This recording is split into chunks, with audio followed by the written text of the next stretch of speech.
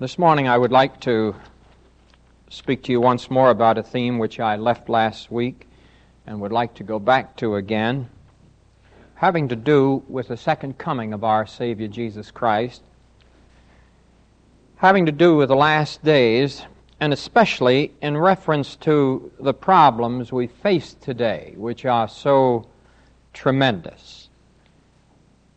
As no other time in man's history, we are facing problems that go far beyond anything we have ever known before. And it is not just the world outside that is being affected, if I can make this very clear, but it is the church itself. And when I say the church, I'm speaking of the true church. In other words, there are problems that we face as churches, as families, that indicate to us that the last days are upon us. I don't believe there's ever been a day, if I could go back over, let me say, possibly 10 years, to, say the time my children were about 15 years of age, between 15 and 20. There was an entirely different attitude as far as young people were concerned. They thrilled at the things which we did as a church. This was always a great blessing to my heart. We had said to, Donald was down just a few weeks ago, our son, and in speaking with him at the table, we had said to him concerning, for instance, the rallies, Word of Life rallies. We used to have the Bible clubs in the area here, InterVarsity. Then we also had high school evangelism, Brant Reed. We had all these different things back in those days. And Alice had said to him at the table, she said, you must have been very kind to us to have been willing to come with Lynn and Bob to all of the rallies we went to. And Donald turned to her and he said, no, Mom, I wasn't kind at all. I really enjoyed it and had a blessed and wonderful time of fellowship with all the other young people that we went with on the bus and just enjoyed the good time we had together. There's been a complete change in young people, if I could say. Young people today are faced with tremendous problems outside. I realize the pressures are great. But I believe if our young people would understand that it is a sign of the last days, it might help them as Christians to react to us as parents as God wishes reaction. This is so important because in these last days the Scripture is very clear. In Revelation 12 it says this, "Woe to the inhabitants of the earth, for the devil is come down unto you, having great wrath, because he knoweth that he hath but a short time to go." Number one, it would be rather amazing to most people to even think of Satan coming down. Most people think he's going to come up. But he happens to be the god of this world and the prince of the powers of the air. And so the average conception of the world outside concerning Satan is that he's in the bottomless pit and somehow he's coming up. He's not in that place yet. He will be cast into there in Revelation. Right now he's going about like a roaring lion, devouring whomever he will. And I want to say he's having a great day with young people. and with older people too. He's playing havoc with the church. He's playing havoc with families. I would remind you, his name is multiple. It isn't just Satan, or it isn't just the devil. He has many names. He's called the old serpent, the great deceiver, the man of sin, the prince of the powers of the air, the god of this world, Beelzebub. We could go down the whole gamut. God has given him a lot of names. One of his chief ones is that he is a great deceiver. He has deceived adults into reconciling themselves to the world, though they're in the church. And he has deceived young people into believing that disobedience and rebellion is their privilege in the age we live in. Although the Scripture is very clear, as Paul tells us in Timothy, that in the last days there shall be perilous times come. And he tells us in that very portion in 1 Timothy, he speaks about those perilous times that are coming, in which there shall be truce breakers, there shall be all kinds of sin. And one of the things he mentions is that there shall be great disobedience and disrespect for parents. That is very, very clearly said in the last days. Now, any young person who's a born-again Christian here this morning shouldn't have that problem, if you're really born again.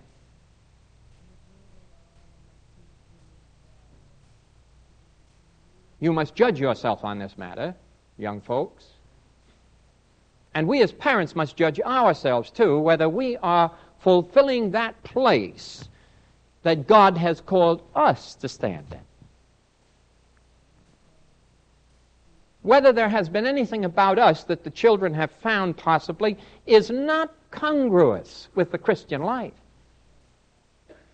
Is there a purity about us, a separated life? Is there a deep love in the family? Is there a lack of temper and argumentation? Is there a loving spirit? Is there a lack of gossip? Are all these things in the family life? Do the children see this? Do the young folks see this? That you are real as a born-again Christian and the love of Christ really dwells in your heart by faith, and you exhibit it in every single way you can. I hate to think, I've often heard that story that a lot of people have Sunday dinner, have roast pasta.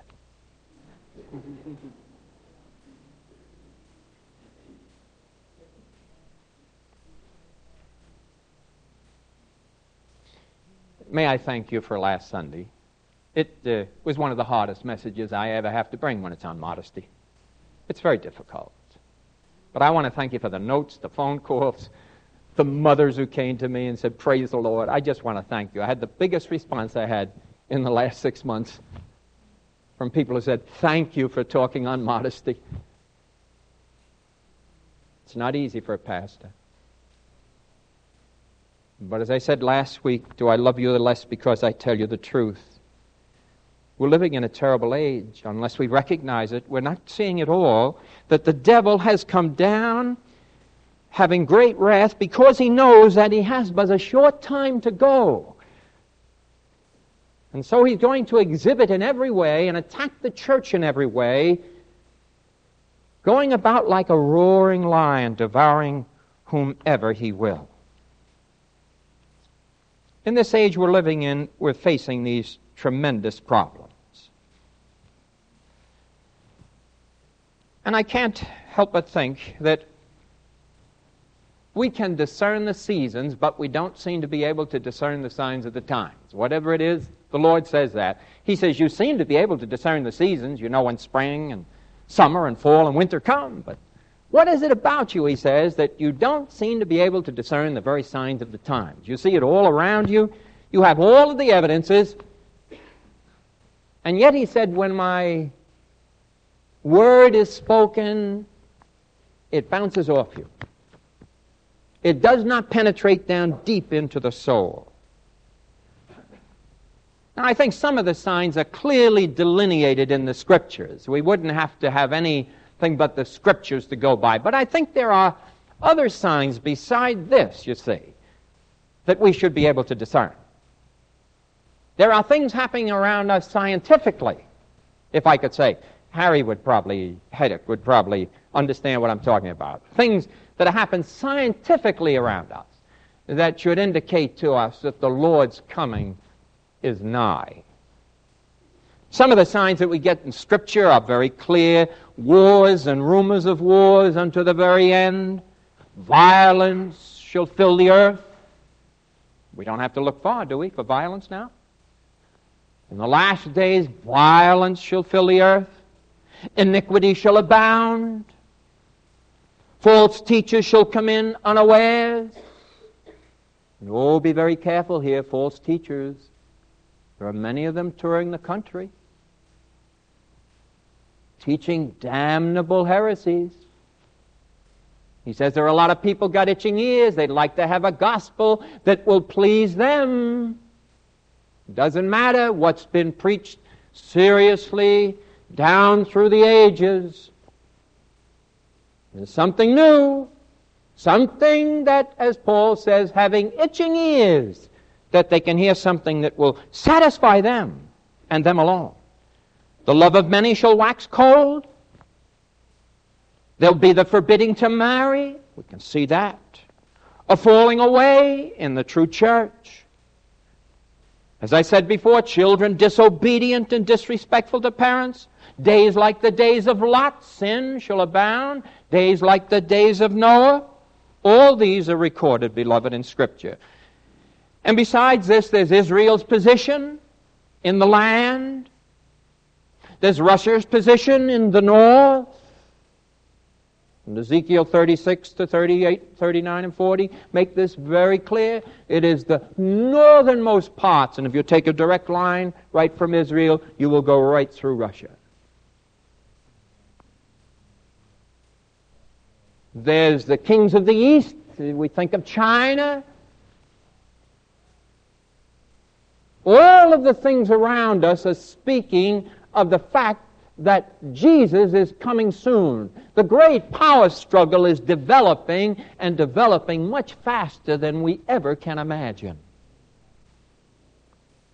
The power struggle between the East and the West. Because the power struggle really right now is not just between the Arabs and the Jews. The power struggle right now is between the United States and Russia.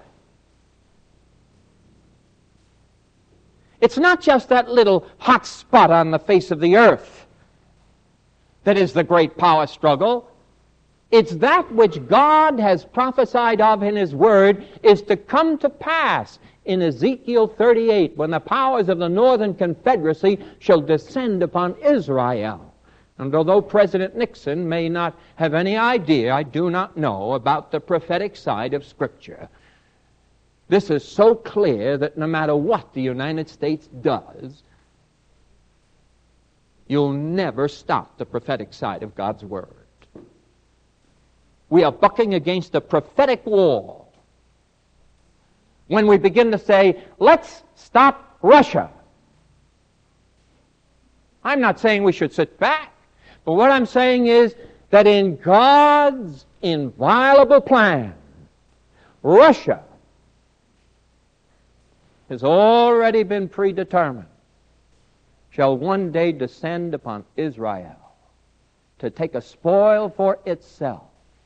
And that day is fast, fast approaching. Unless we have any mistake about Russia's power, and cannot conceive of the power of these people, we should realize that at the present moment, right now, you and I are here in this auditorium. Russia has 3 times or 4 times the number of Sputniks touring back and forth across the United States, photographing every single spot on the United States, just as we have been doing in Russia for a long time, since the beginnings of the U-2. And now it's all done by these tremendous, the wonderful satellites that we've placed up there. But Russia has 3 to 4 times these photographing the United States. Do you have any conception of their power? For instance, the High Command last week, it was very concerned, had a private meeting with the President to discuss the fact that Russia had put up 8 satellites through one large send-off. And they believe they have warheads.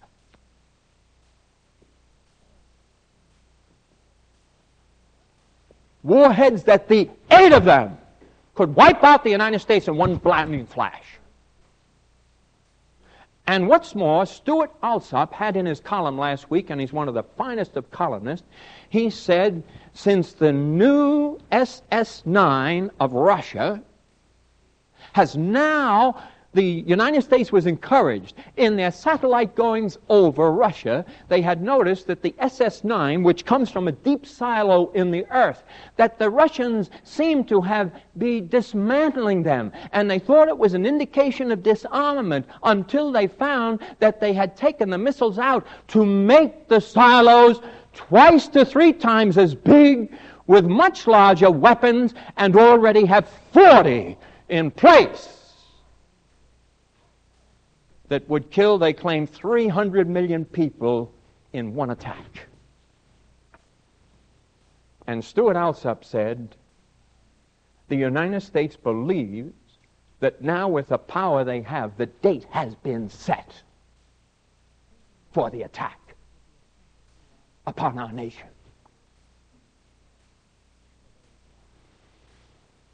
Now, I'm glad that's not passed again. David Lawrence says the same thing. He's a great commentator. The attack has been set. Now, I'd have to say, if I look at the church today, beloved, that honestly, I wonder what we're thinking of doing. Because as you look around us and you see, and I have to say this because I think it's very important, I wonder at the marches we have in Washington, all of the ideas of taking marches with all the Christians down to stop the war. And then I read the numbers that the government says were there, and the government will say there were 5,000, and the Christians say there's 25,000. It's hard for me to get an estimate on how many people marched down when they were in Washington. But there is a brother there who knows Christ as his personal Savior, whom I disagree with most violently in what he's doing. Does not mean he's not born again. But I disagree with his methodology. I believe if he had 25,000 people marching down and waving their Bibles in a march, why aren't they out visiting people and winning them for Jesus Christ? For as I understand the return of the church, the return of Christ for his church, it is when the body of Christ is completed. And has nothing to do with our marches down the streets of Washington. The church has its job to do. And the job of the Church of Jesus Christ is not political. The job of the Church of Jesus Christ is to preach the gospel to every creature, that they may find Christ as their personal Savior and be saved. That's the job of the church. The job of the church can't change one iota the day of the Lord's return. And since the true church knows the Lord is coming soon, what should the true church be doing? Should it be marching down avenues, talking about war? Or should the messages from the pulpit be on Vietnam? Or should the messages on the pulpit be about the world scene or commentary on present-day books? Or should the message from the pulpit of Jesus Christ be, believe on the Lord Jesus Christ and thou shalt be saved?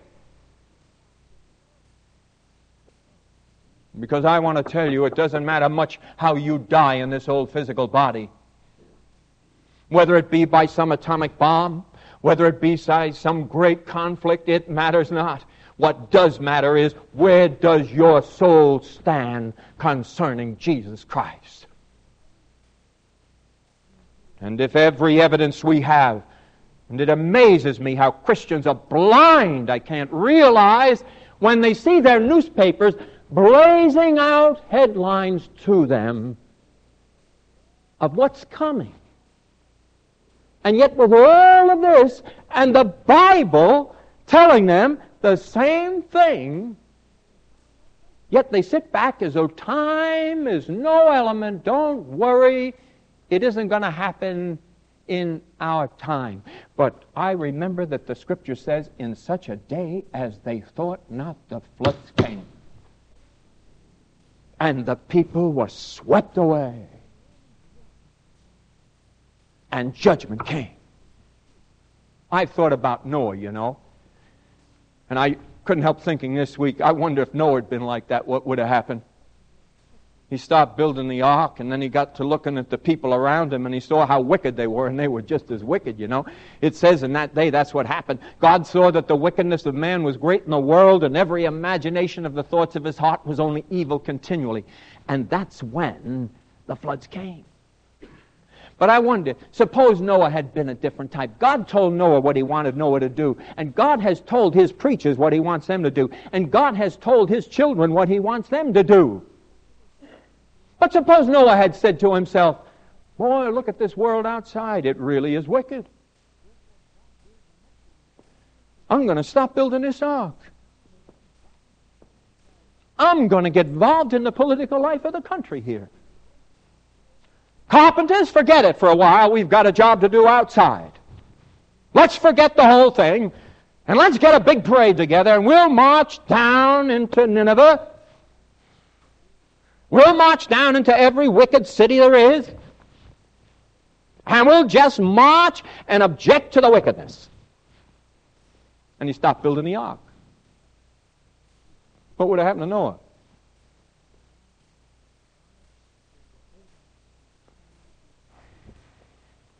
What would have happened to Lot and his family if, when God warned them about Sodom and Gomorrah, that fire and brimstone was going to come down from heaven and burn up the cities, and he decided in his own mind, well, I don't know whether I go along with this. I just think that somehow this isn't going to happen. So instead of doing that, he decided, I'll just stay with my family, and I won't do anything.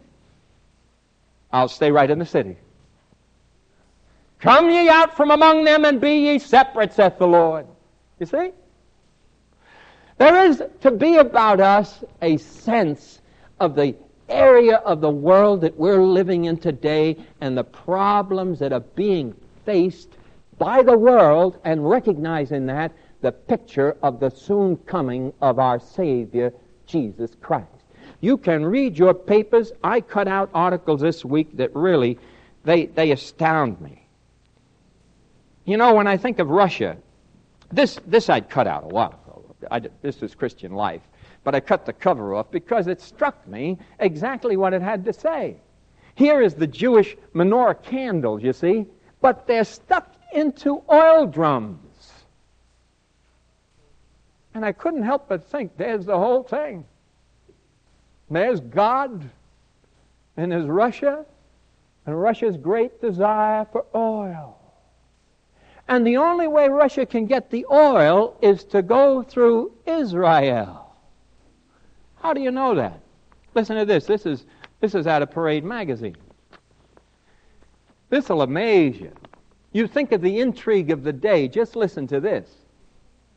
Last September, you've heard of the supertanker Aquarius, haven't you? This tremendous supertanker that carries oil.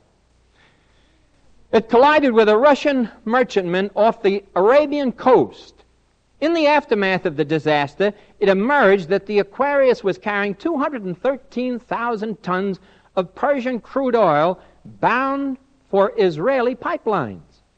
Furthermore, the Aquarius was chartered and operated by an Israeli company, Transasiatic Oil, which for a fee, no questions asked, guarantees untraceable transportation from the Persian Gulf to anywhere in Europe.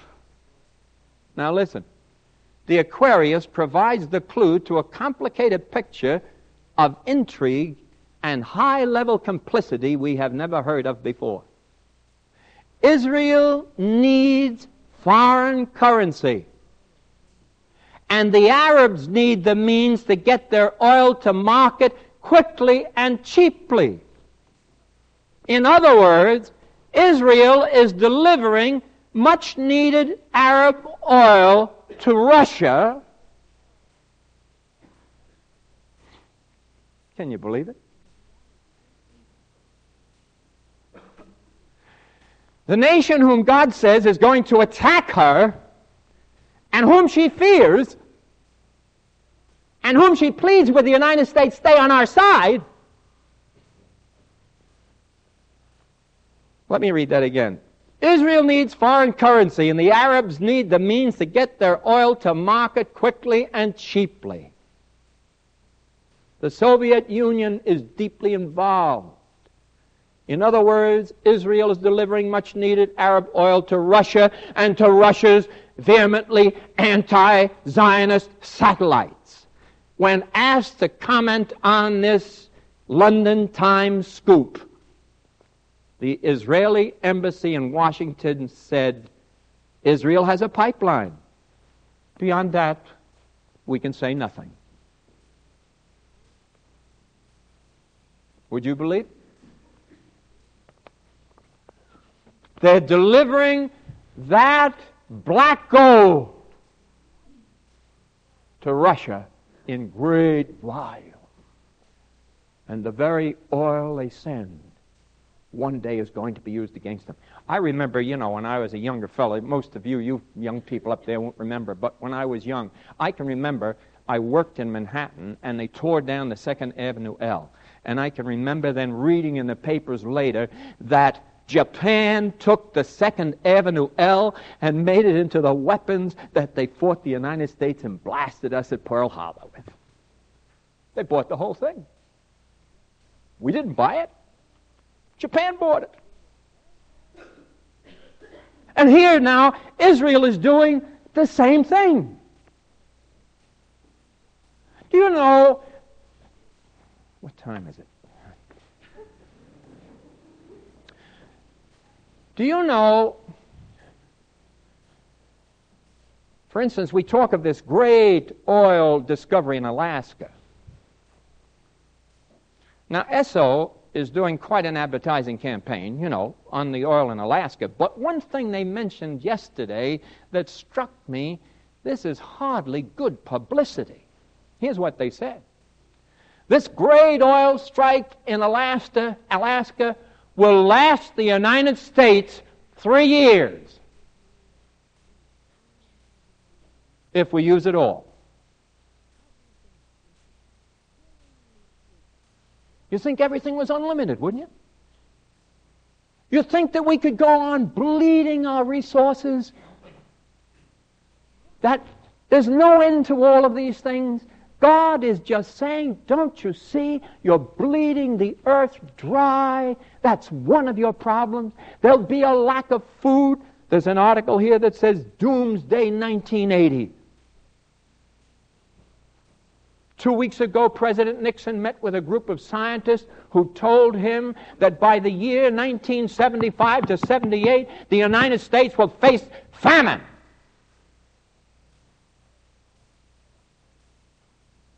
Last year, they told him 20 million people starved to death in this world.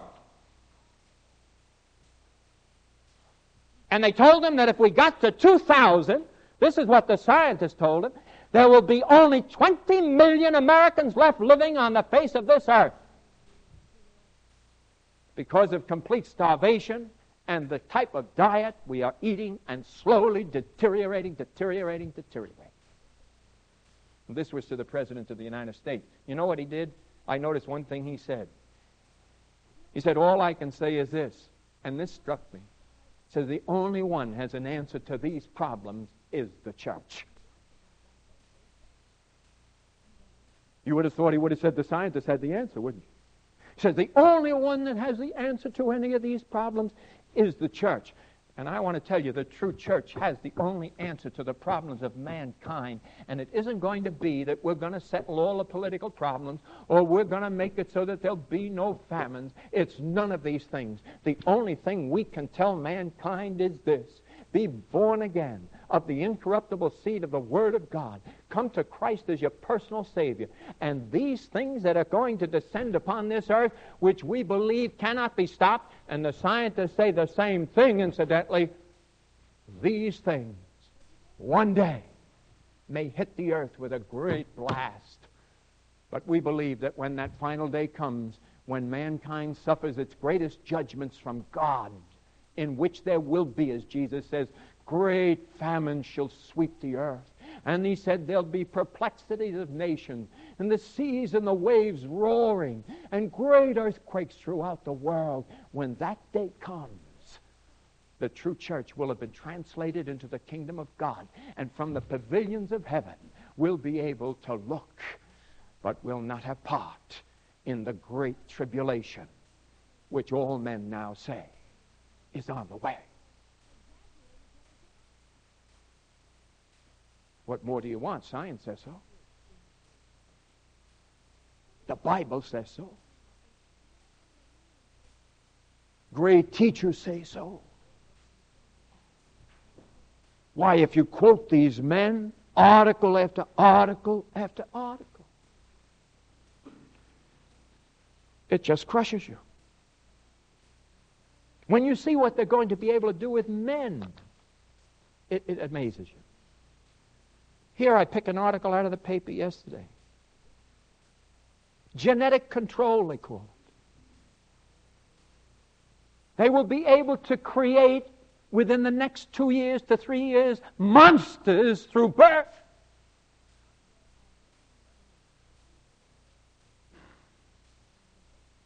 They will be able to create docile creatures who will have no power to fight.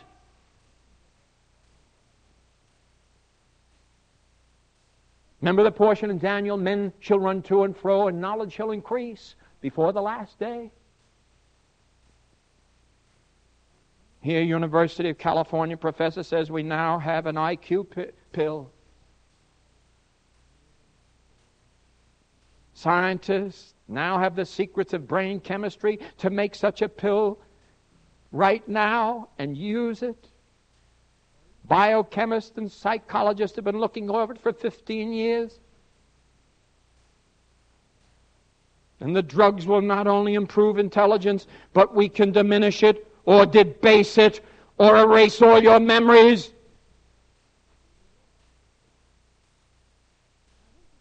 And you don't think Jesus is coming soon? I want to tell you, before there'll be a monster created by man who has not the light of Christ in him. Remember, there is a light that lights every man that comes into the world. And that light is a spirit light. It's not the light of the Holy Spirit. That doesn't dwell in his breast. But he has a spirit nature, every man, that can conceive of God. And when we've come to the point when men say, we now have the possibility in the next 2 to 3 years to create monsters through natural birth, who will be giants, monstrosities, murderers. We can get what we want. I want to tell you the Lord's coming soon.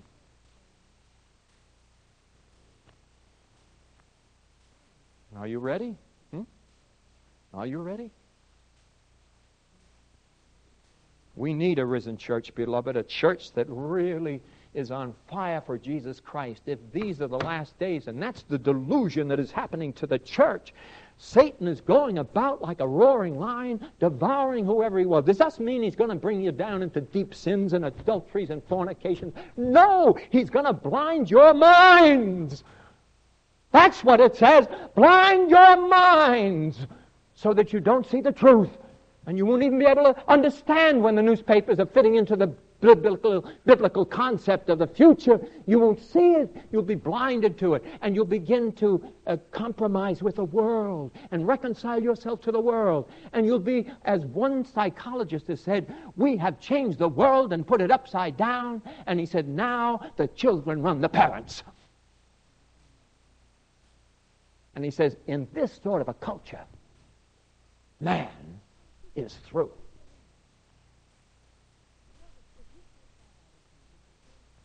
Well, beloved, are you really believing what God has to say? Noah preached for 120 years and nobody listened. The only ones got saved were he and his family. Well, I'm glad that's not just Alice and I and the kids.